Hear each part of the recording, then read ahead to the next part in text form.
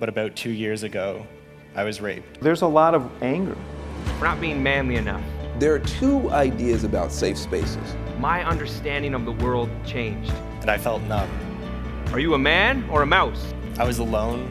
I couldn't bring myself to say it. I was lost. All I wanted was to be able to share my experience, what was happening to me, with someone. Hey everyone, and welcome once again to Safe Places and Spaces for Men. So this is your leadership development and male survivor resiliency coach, Thomas Edward. And I think this is episode 7 or 8 or something like that. But coming to you, of course, from Sacramento, California. And just looking outside the window today and looking at the nice sunshine, but still cool, a little windy, which is great. It still helps me to feel like I'm a little bit in Seattle. We could probably use a little bit more rain, of course. You know, in today's episode, what I want to talk about, and if you want to consider this a pep talk or whatever to the male survivors out there, I want to talk about us stepping into our power, us stepping into our greatness. You know, when I think about it, there are more than 19 million male survivors out there. Okay, so we definitely are not alone. But I want you to envision this picture with me. I want you to think about if 19 million survivors, 19 million men were to step into their greatness, were to step into their awesomeness, to walk in it, what would that look like?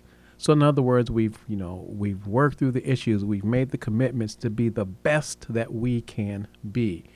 Or I want to put it this way when we're talking about walking in our greatness, to be who you were created to be. And what I mean by that is this. So when the abuse took place, we were given, I'm going to call it maybe a distorted view or version of ourselves and who we really are.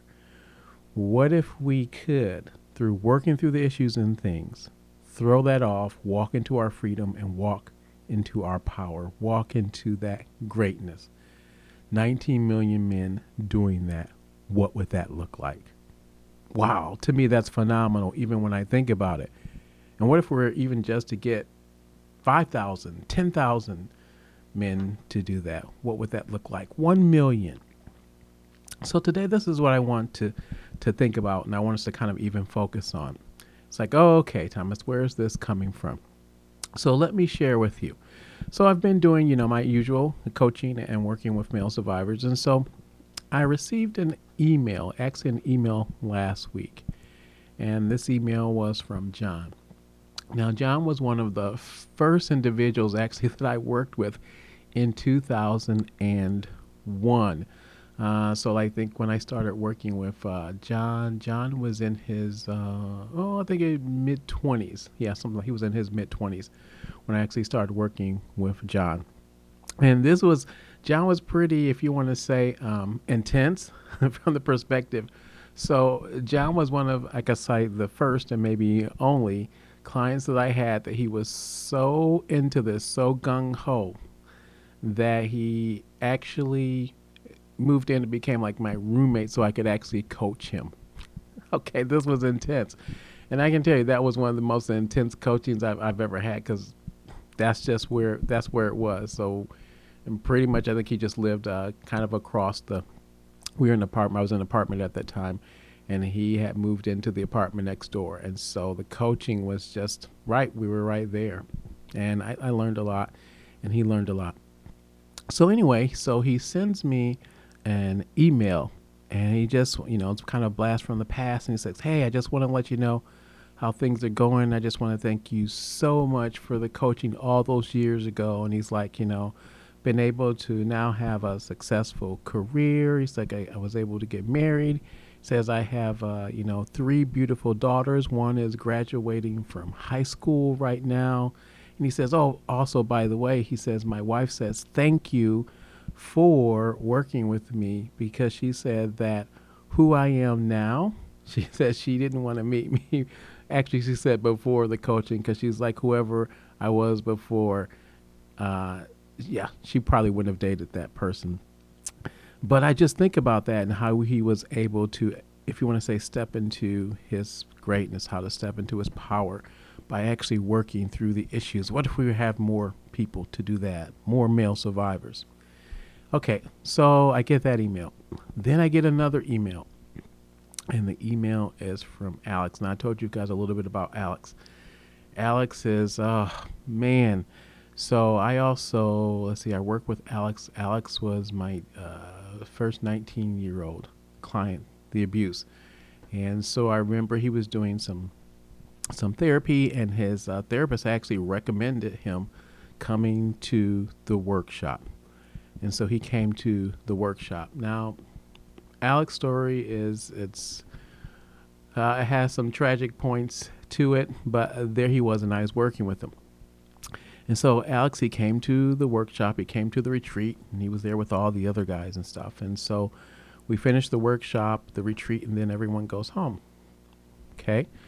So Alex is ready to go home because his guardians, his loved ones, his parents, or whatever, were supposed to come and pick him up after the workshop. 19 years old. So what happens is no one shows up. No one shows up to actually pick him up. And why? Because the rest of the family is gone on vacation. And they left him there at the workshop. So I was like, wow, what do I do with this? This person doesn't have a place to go to right now. The family left him. He's on vacation. And pretty much it was kind of a way of saying, well, you take care of your stuff. Even though, the abuse and stuff was actually, relatives actually in the family. And so that was a hard one for him to deal with. But I said, you know what, dude, this is what you're going to do. I said, how do you mind, hey, tell your parents or whoever get back, who's ever supposed to pick you up, hey, just stay here with me. I'll feed you, whatever. And I said, you know what? We'll just keep working on stuff. That's all we'll do. We'll just keep working on stuff. So I had my visitor, my guest, and what would have been a week on vacation turned into 2 weeks, right? But I didn't scoff at it. I'm just like, okay, we're just going to do what we can do to help him. So 2 weeks later, he actually goes home. But he goes home a different person.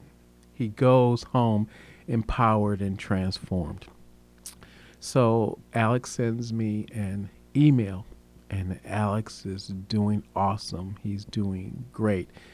So he's opened his own, I think he has a studio business. He's actually doing well, of course, financially. He's married. He's got kids. And once again, just one of those things he said, and this is what he said in the email that struck me. First of all, he said, thank you for helping me. He says, I've never met anyone who would take in somebody they don't even know and feed them and take care of them for 2 weeks because their parents didn't come back to get them. Okay. But he says, this is what I've learned. He says, I keep hearing these words of unconditional love. What does that look like? And he says, I guess I didn't really get that from my family. And of course, they were part of the abusers. He says, but staying with you those 2 weeks, he said, I finally understood what unconditional love looks like. And not only that there was someone out there willing to give me unconditional love. And he says that with the coaching, he's like, just changed my life. And so then he just shared all the different stuff about, being released from the toxic family and just creating his own family, creating, his world, and he's doing well and he's thriving. Now, with those two stories, I want you to think 19 million men, survivors, stepping and walking into their greatness like that. What would that look like? Wow, that's awesome. I'm getting a little bit choked up because it's awesome. And I've seen it before in the men that I have an opportunity to work with. I'm blessed that I get to do what I do. And I'm so grateful that I just have an opportunity just to put whatever little that I can in helping. Now, as we think about 2020 and you stepping into your awesomeness, you stepping and walking into your greatness, what does that look like? All right. Well, first of all, here's the thing. let's just say you're now starting to becoming aware. You're becoming aware that something happened. All right. I need you to move from there. I need you to get that under range. Now, if you go up to the website, safeplaceformen.com, I've got several, just depending on what stage you are. Maybe you're not aware, then just click on that one that says I'm uncertain, not aware, and just start reading the things, right? Because there's actually 40 different symptoms when we talk about abuse survivors, right? And so if all those start clicking, or some of those start clicking, there might be a possibility, right? If you're past that, then just go to the next one, stage 1A. Well, hey, I knew something happened, but I'm just having a hard time defining it. Okay, how do I define this? What happened? And then just continue to move from there. But I need you to be aware. But then not just to be aware, you've got to start doing the work, okay? Defining and discovery. And sometimes that's the hardest thing, but that's part of stepping into that power, stepping into that greatness. Here's one thing I want to share with you when we're talking about this. And this is kind of one of my models that I've come up with, as working through the things over the year. And that's no regrets when you do your best. Okay. No regrets. Stepping into your greatness, walking into your greatness. It doesn't mean achieving, I'm going to say, some unattainable benchmark. Okay. But what it means is you're just allowing the best of who you are to be there. Right. You're allowing people to see you, as you shine. I remember with my dad, and he was a military dad. And so he always had these certain parameters that things had to be done to whatever certain level, certain way, which was great. Even if you couldn't achieve that. But my mom, she would come in with this different side, and she would say, like, look, no regrets when you do your best. So she's like, if all you could give was 10% because you were sick or whatever, and you gave that 10%, she says that's equal to 100.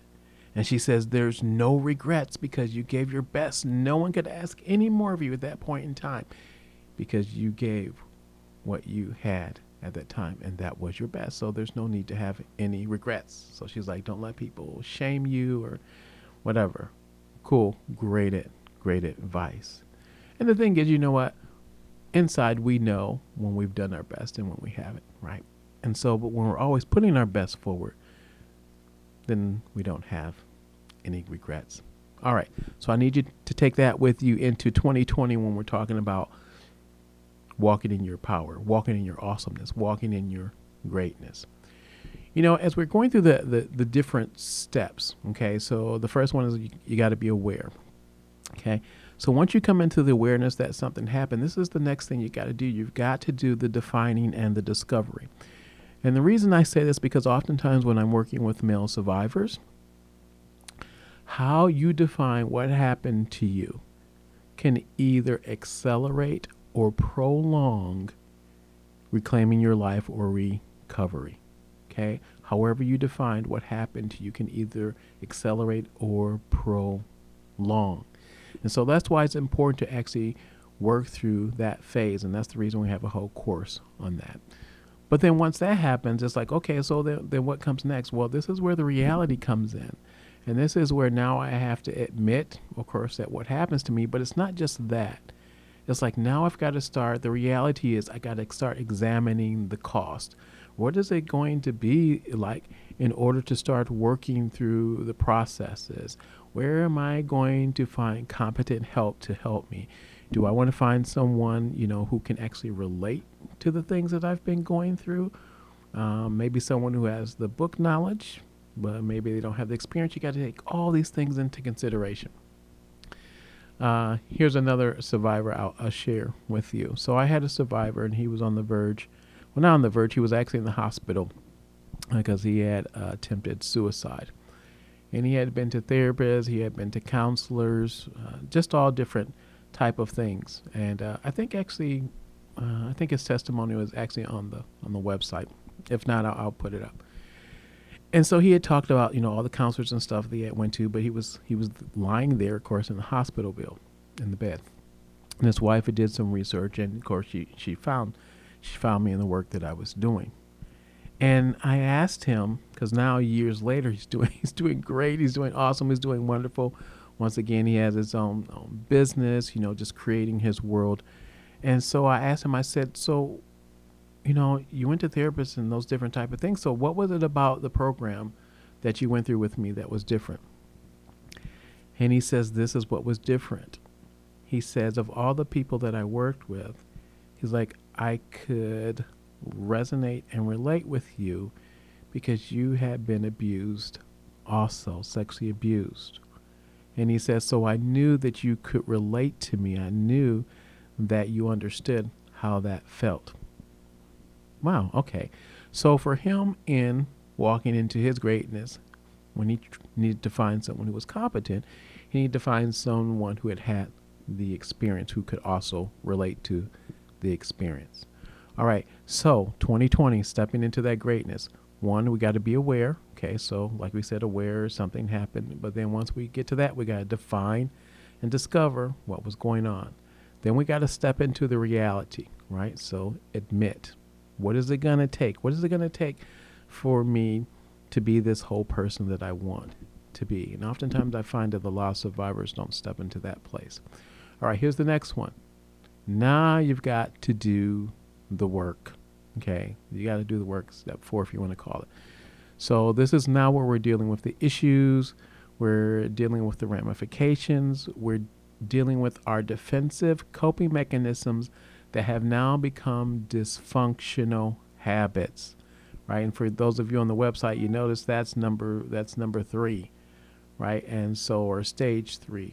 And oftentimes, like I tell people, this is one of the most difficult phases, especially if we are in environments where our defensive coping mechanisms have become so dysfunctional that they're not just ruining our lives, but they're ruining other people's lives. They're ruining our family, kids, wife, spouse, work, right? Those different type of things. I shared with you guys, I think it was in the past back, on the story. I had one survivor that I was working with. And these defensive coping mechanisms were so entrenched that for him, they were just normal, right? He couldn't even really tell the difference.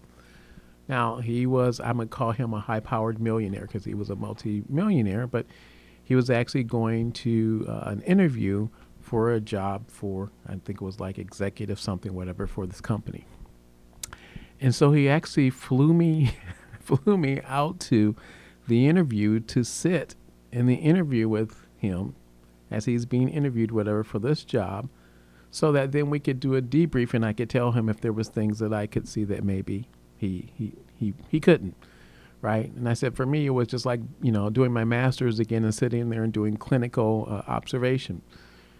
And so I watched him and just took a few notes as he was interviewed. And it was kind of neat because it was like being a fly on the wall. So I wasn't right up in his face. It was kind of a big office. So I was just sitting kind of back in the corners, trying to be just as, as less intrusive as impossible.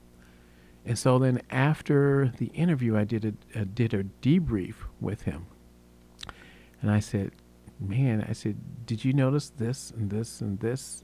And he's like, no. He's like, I'm totally oblivious. I'm like, okay, so then let's do some work. I said, because these defensive coping mechanisms are now actually dysfunctional habits. And so we've got to break those habits, right? And so we did some work on those for a couple of months. And then actually he went back and I think he did a different interview, right? And it went totally well. Right, the first one I could see, oh man, we've got some things we need to work on. But that's what we mean when we're talking about doing the work, and that work isn't always easy. It isn't always enjoyable. If you read the website, you'll notice there's one of my clients there, and he says, and he was from Australia, right? When I was working with him, and he said because of some of the homework assignments and those different type of things, he felt like punching me, and sometimes that's how. When we're talking about coping, it comes out. No, he wouldn't do that, and I know he wouldn't do that. And then he said, of course, in his testimony, he says, yeah, I wouldn't do that. Of course, he says, Thomas, of course, is a martial arts instructor, so he would never do that, but that's how it is. All right, so awareness, we're aware. defining and discovery. Okay. Now we're stepping into the reality. We stepped into doing the work. Now here's the other thing that we have to do, and that is we have to make sure that we accept. Now, what I mean by accept, this is a hard one I find, and one of the hardest I find for male survivors. And that's because, like I said, who we were meant to be, created to be, has been distorted. And now we have this distorted version of who we are. When I say stepping into this phase of accept, what I mean is being able to accept the support, being able to accept the love, being able to realize and feel that you actually belong, being able to accept safety. You know, oftentimes as survivors, the LOVE word is a difficult one. And it's oftentimes, we can't even use that word because for them, the abuse took place in a context supposedly where there was love, right? But it wasn't, right? It was someone actually betrayal. There was someone actually violating you. And maybe it's being called love, so it has this whole totally different meaning. But when we're talking about that, accept and stepping into that greatness, we have to get to the point as survivors where we can actually accept love, where we can accept support, where we feel like we belong, where we can build those networks, and where we can know that we are safe. All right. So I'm going to call that stage 4 of stepping into our power. Okay. Now, number 5. Okay. Number 5, we've got to tap into our strength. Okay. Tap into our strength. Call it strength, power, whatever. But what that is when you get to step 5, we've been working through a lot of stuff. And whether you realize it or not, there's a lot of strength and power to work through those issues that you've been developing as you have been working through all those stages of awareness, defining and discovery, reality, doing the work, accepting. And so now we take all those things that we've actually gathered and all the strength and power that we have been using as we go through these different stages. And now, if you want to say, we exponentially magnify them in our lives. Okay. This is what we talk about. And so when I'm sharing with you the stories, these are where these guys are at. Actually, they're probably at stage 6 too, because they're also starting to help others, right? So to work through their cycles. So let's say for Alex, what he does also now is that he and his family, I think it is once a year, they go to India and they help abused children. Okay. So totally, number 5, he tapped into that strength, tapped into that power, all the stuff that he used to work through and get through his issues. Now he's magnifying that by stepping into the next step, which is by helping others. So I want you just to think about those things as we step into this new year. What are you going to do to step into your greatness, to step into your power? Okay. I'm not saying this from an arrogant perspective. I'm saying this from a place of confidence with humility. Okay. Not narcissism, but confidence with humility. I need you to work through and discover your strengths. I need you to work in a point where you're working no regrets because you're doing your best. And all I want to say is, if that's kind of a goal for you for 2020, and you want a safe place where you can do this, where you can be aware, where you can define what happened to you, where we can talk about the reality, where we can do the work, a place where you know that you belong, a place where you're accepted, a place where you can build a network. And then by going through all that you can tap into your strength, tap into your power, right? And then by your world changing, also change the world of others. Safe Place for Men, safeplaceformen.com.